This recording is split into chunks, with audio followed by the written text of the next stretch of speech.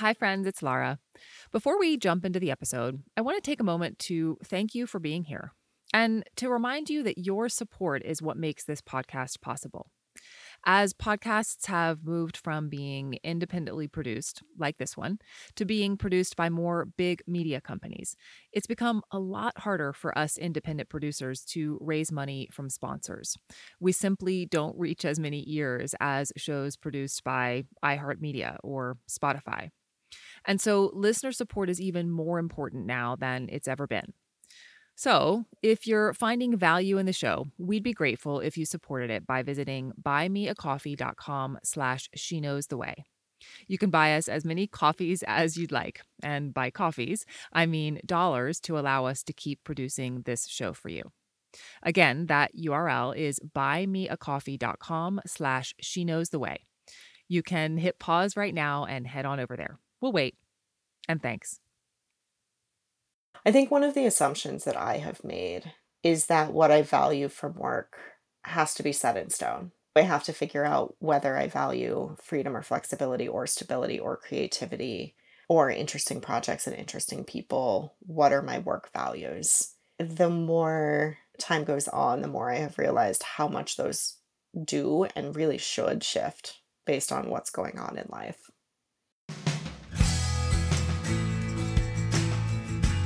Hi, I'm Lara Dolch, and you're listening to She Knows the Way, a show about deciding what's next when doing what's expected no longer feels right. You've probably heard that old saying, find a job you love and you'll never work a day in your life.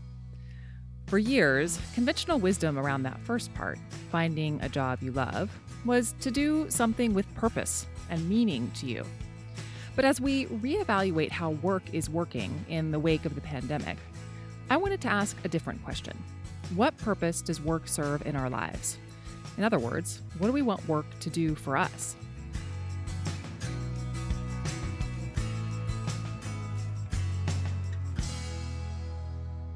Adrienne Granzella Larson was the first managing editor at The Muse, a website that helps people navigate their careers. So she's facilitated a lot of conversations about work. But Adrienne has been on her own journey to define and redefine the purpose of work, both before and after her years at The Muse, with some surprising revelations along the way. Like many of us, Adrienne started noticing patterns and developing ideas about what work is supposed to be like as soon as she landed her first job. When we're starting in our careers, we assume that, for some people, and for me personally, it was I would prefer not to have to move back in with my parents. So I need a salary and some health insurance and, enough money to pay my rent and my gas and my debt. I have a lot of friends who are lawyers, and that first job needed to be, if they weren't going straight through from undergrad to law school, that first job needed to be what is going to look good on my law school applications, what is going to prepare me for applying to law school. And, the money paying their rent was secondary to that kind of purpose. And Adrienne's lawyer friends weren't the only ones thinking this way. I think, especially early on in my career, but I think it happened even later on in my career. I assumed that I needed to always make the right next step, the step that would get me the next job, the step that would position me for, what I thought I ultimately wanted, joining the company that would look good on my resume for future employers. Early in her career, Adrienne found herself in a role that checked both of those boxes. It made her money, and it was a stepping stone. She was working a corporate job and supporting her and her husband financially while he was in law school. But then a freelance side hustle led her to an opportunity that she couldn't stop thinking about, and that began to shed some light on a new purpose for her work. This was, 2008, 9, 10, 11, so jobs were not easy to come by. I needed to be paid well, to pay for both of our health insurance, to be the stable breadwinner. I also really was itchy for more writing, more creativity, to dive more into the digital communications that were happening all around us at that time. And I knew that's what I wanted to do kind of after this job. I knew I couldn't leave my job while I was the breadwinner, but I started freelance writing on the side for other digital publications and figured this is a way to build my skill set in this area so that when I am ready to leave, I have this body of work. During that time, I met the founders of the Muse, Catherine Minshew and Alex Kapalakis. They had a company prior to the Muse, and they hired me to do some freelance writing and editing. That company shut down after a year, I think, and they started the Muse and said, we want somebody to be here full time with us. Will you come be our managing editor? I didn't think I could do it.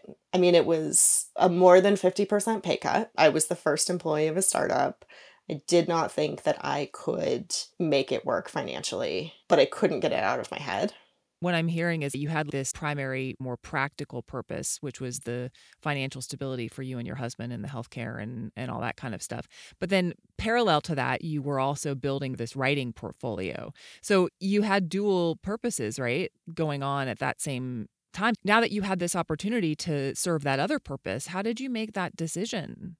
For me, it was a feeling I couldn't shake.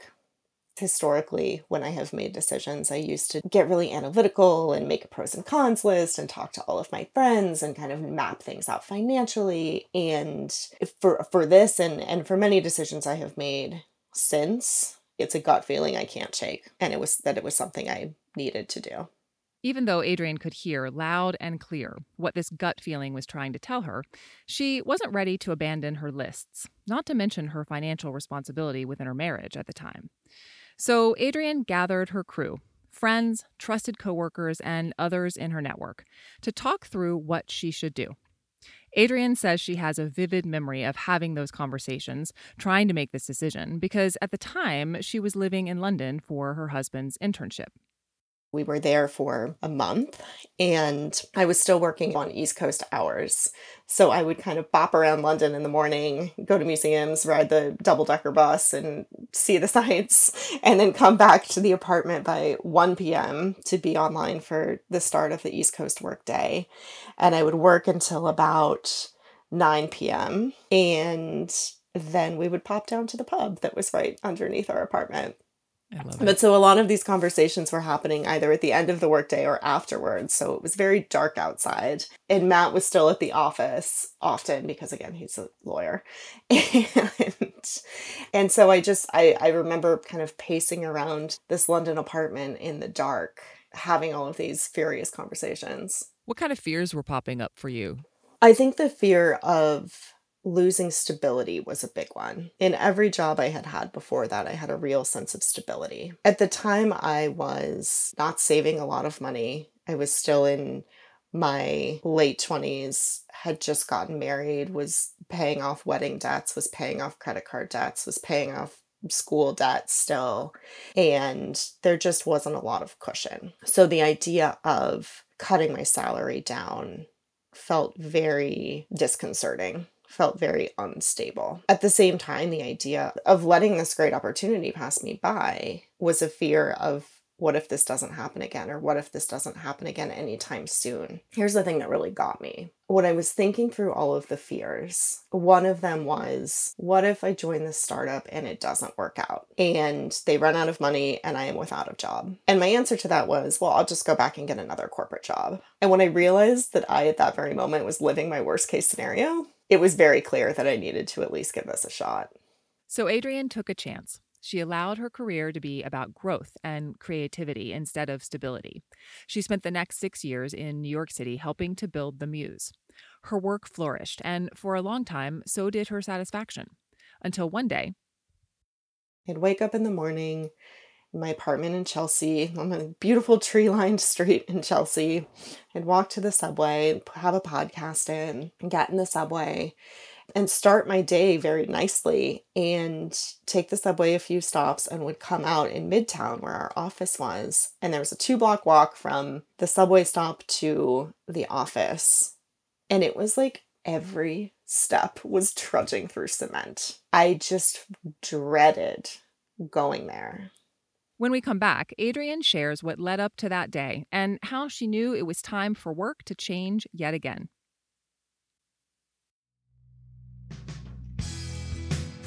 Hey, it's Laura. I wanted to quickly pop in to tell you that I'm keeping my ears open for individuals and organizations who want help launching their podcast. As you may have guessed, my team and I specialize in developing and producing podcasts that amplify the stories of women and their allies. Shows like this one, She Knows the Way, and like Black Her Stories. But we're also open to working with any mission-driven individual or organization that wants to use audio storytelling to captivate, educate, and inspire their audience. If that sounds like you or someone you know, visit laradolch.com for more information on our podcast strategy and production services.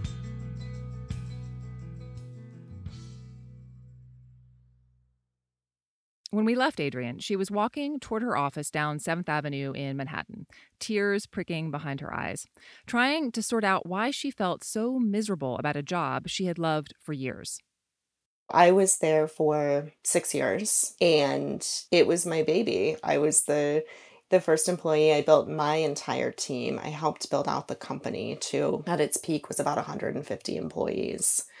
Was very close to both of the founders, very close to my coworkers, very glued to the mission of helping people figure out their career paths and succeed at work and beyond. For a long time, I really felt like I had the best job in the world, that there was nothing else that I could be doing that would be better than this. At the same time, I started to realize that I was dreading certain things about my days and the ways that I was spending my time. I was no longer writing. I was no longer even editing most of the time. I was working on some interesting special projects, but most of my days were spent in meetings. And I'm an introvert, so spending a whole day in meetings is incredibly draining, especially in New York City when you don't go home to a, nice quiet house. You go out, you go to work events, you go to drinks, you get on the subway. It's constantly stimulating. And it was honestly, it was months of this, months of me trying to figure out why I wasn't happy every day. I wasn't excited to go to work. I would tell myself, well, this is weird. You have a great job. You love your job. You love the company. You love your coworkers. And yet my body was having this reaction of, ugh. So it really took me some time, too long, to realize something about this is not working and maybe it's time for a change. Did it occur to you at that time that perhaps the purpose that work serves had shifted in some way? Was that even a conscious thought at that point? Not at that time. So what I did with that, realization was I started talking to other companies. I started interviewing at other early stage startups. And my thought process was, well, I loved building the Muse. So maybe I need to go to a smaller company and help them build. Maybe the company is just too late stage. I need to go back to an early stage company. And so I started talking to all of these startups. And it was only then when I was having conversations about being hired to build their content team, build their operations, that I realized the purpose of work in my life had shifted. Joining the Muse was about taking this opportunity to prove to myself that I could build something, to create something that wasn't there in the world. And I did it. And I realized that I didn't need to do it again. And in fact, when I was talking to these other companies about doing it again, the thought wasn't exhilarating. It was kind of exhausting. Adrienne says that she slowly realized that she was craving something that any startup employee will confirm is in short supply: freedom.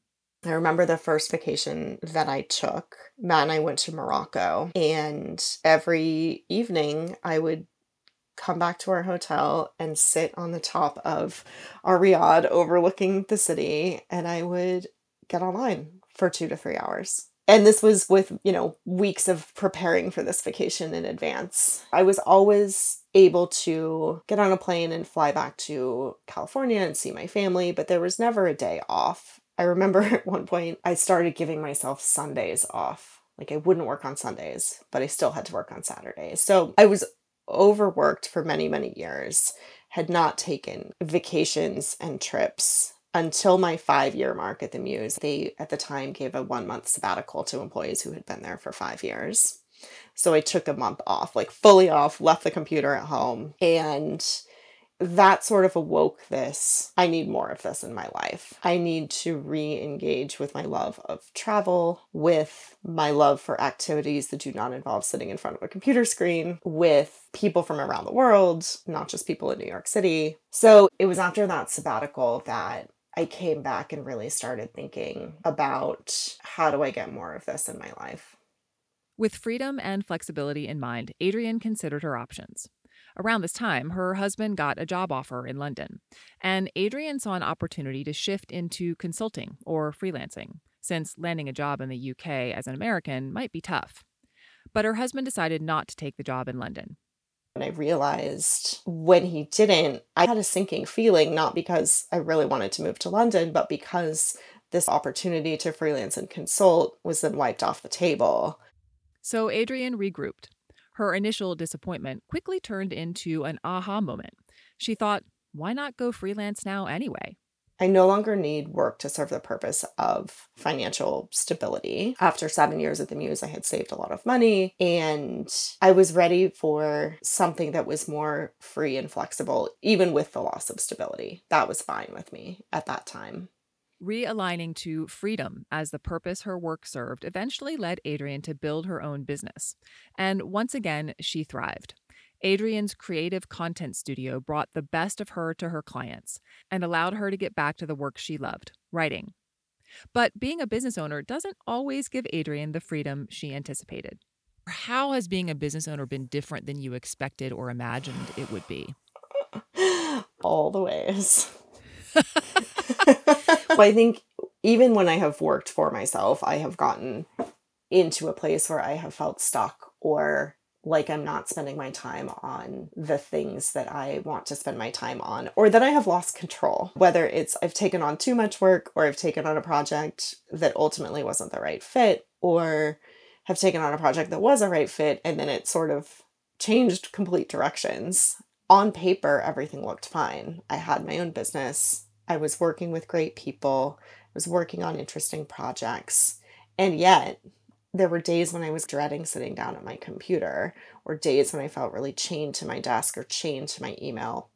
Adrienne was working with a coach at the time, and when she told her coach about this chained to the desk feeling, her coach was like, hold up, something's not right. Well, she may not have said that exactly, but she did tell Adrienne. If you say that you like all of these things, if you say that these things are fueling you, but you feel chained to your desk, there's something that's not working. And maybe it is the content of the work, maybe it's how you're working. And as it turned out, it was a little bit of both. I think having that realization forced me to do two things. One of which was get super clear on who I wanted to work with and why, in terms of both the types of company, what they were doing, the industry they are in, and the qualities of the people who run them, the qualities of the people who my clients would be, and really look for patterns in what makes a great project for me. So identifying those things was super helpful. But the other thing was challenging myself on how I worked. I was saying that I valued freedom and flexibility and travel and the ability to get up in the middle of the day and go for a bike ride or go kayaking. But I was still playing by the corporate rules. I still felt like I had to be answering emails from 7 a.m. to 7 p.m., working Monday through Friday, only taking an hour off for lunch. When I realized that that's how I was working and what I was doing, and that I had all of the power in the world to change that, it was super eye-opening. And I started changing a lot of the ways about how I worked. Yeah, isn't that funny? I can totally relate to that too. Just that hangover from having been Yeah. in a situation where you don't have control of things. It's very hard to shed that. It's so hard. And I think especially in a client, a technically client services role, I used to feel like I had to play by their rules, right? Be online on their time zone, communicate in their preferred manner of communicating, be super responsive, answer every email within the hour, within a couple of hours. And playing by all of those rules meant that I was playing by none of my own, which meant that I was not doing my best work at all. I want to pause here to call out Adrienne's intentional questioning of who she wants to work with and how she wants to work with them. Even if you're not in complete control of these things in your work, it's worth asking yourself what the ideal state might look like. because you might uncover unexpected ways to align the way you work with the way you thrive. Like many of us, Adrienne reevaluated her work and life when the pandemic hit, and a personal tragedy also highlighted what was important to her. Has your perspective on the purpose of work changed since the pandemic began? It totally has. And for me, it was not just the pandemic, but right after, it was June of 2020, I lost my Uncle Larry, who was one of the closest people in the world to me, super unexpectedly. So that, even beyond the pandemic, it was a life-shifting moment for me. The summer of 2020 was a life-altering, work-altering moment for me in a couple of ways. I think the first was, oh my God, life could end in an instant. This could be my last day on the earth. And if it was, how would I feel about how I spent the day? How would I feel about how I spent the week, the month, the last year? And the other was really reflecting on his life. He was a firefighter, and he always used to say, I have the best job in the world. And for him, the purpose work served was so many things. He was obviously driven by the purpose of helping people and saving lives, but his best friends were his coworkers. If you picture a firehouse in the 80s with a bunch of guys making spaghetti every night and telling jokes and catching up, and that was his life. It was the camaraderie that was there was this deep, purposeful, and meaningful part of his job. At the same time, this job allowed him to live life. It was shift work, right? When you're off, you're off. He spent that time in so many different ways that were also meaningful to him. He was a big outdoors guy, so he would ride his bike 10 miles a day and then come home and go for a kayak ride down the river.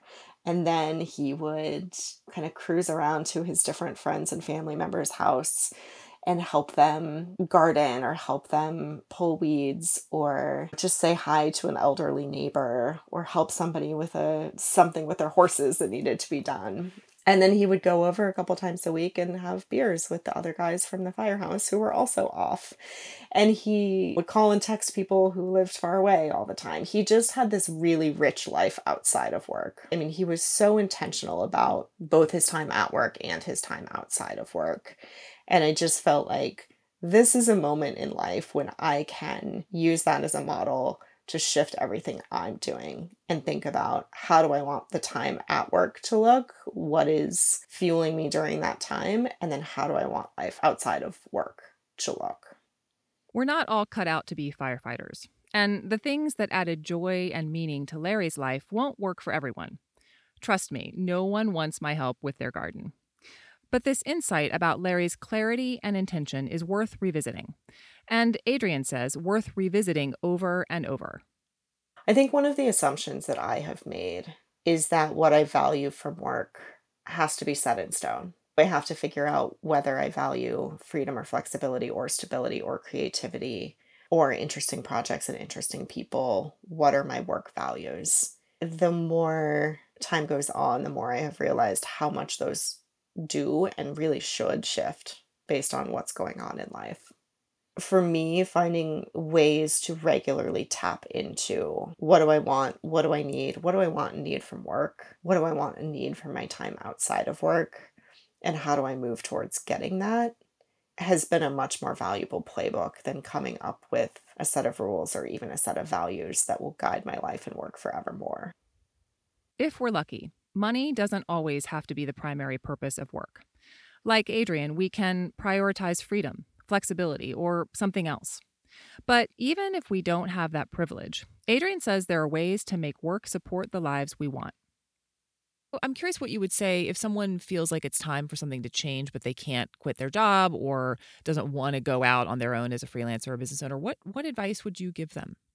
I think a lot of people are feeling that right now because stability and financial stability and health insurance it's so crucial, it's so important. And the last month, right, we have seen the job market completely change. It used to be everybody's resigning, there's a million job offers, all these companies are hiring, and that just very quickly snapped into many companies are laying off 15 to 20% of their staff, or they have a hiring freeze. So people are, even just within the last month, I think, feeling more stuck in their jobs than they have in the last several years. I think a couple of things. I think when I have felt particularly stuck in a job, and that is for me and for so many people, it's just this like unsettling, really icky feeling of feeling trapped. There's a couple of things I've done. One, again, is looking for the things that fuel you outside of work, whether that is taking on a side project or going for a hike.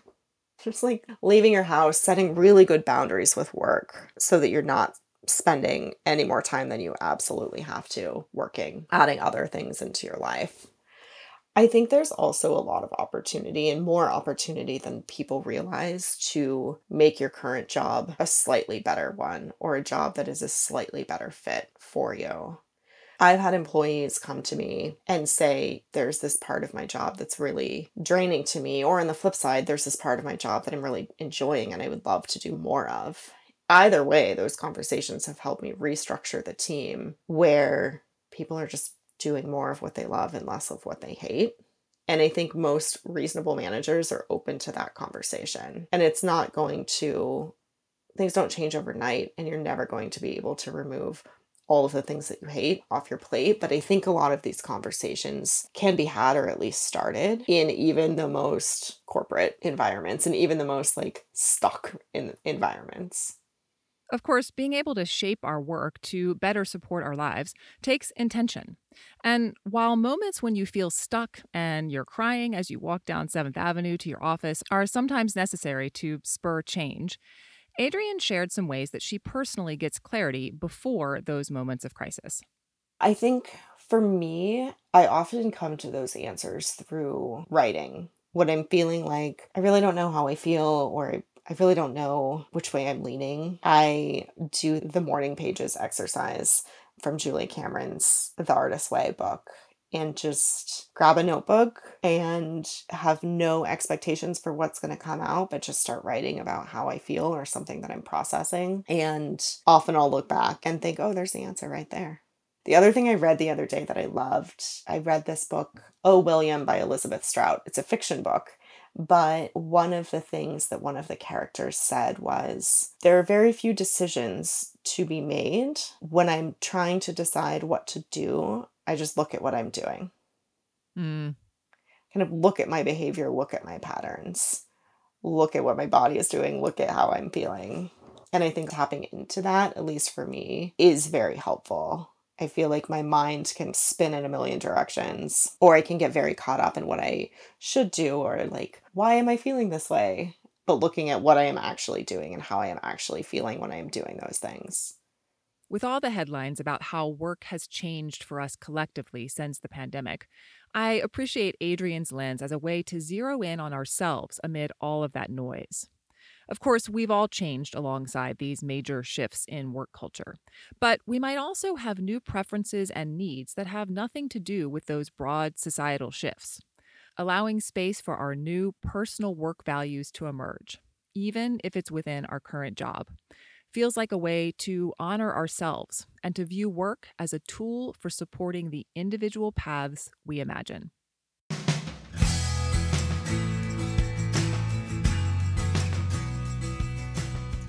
Special thanks to Adrienne Granzella Larson for speaking with us for this episode. If you'd like to connect with Adrienne, you can find her at her website, societycontent.com, on Instagram at Adrienne Granzella, or on LinkedIn. This episode of She Knows the Way was produced and edited by me with help from Jennifer McCord. For more episodes, hit subscribe or follow wherever you're listening right now. And if you'd like to stay in touch, email us at hello@laradolch.com to tell us what you want work to do for you at this point in your journey. Finally, if you know someone who could use help reimagining the purpose of work in their life, please send this episode their way. Until next time, trust that you know the way.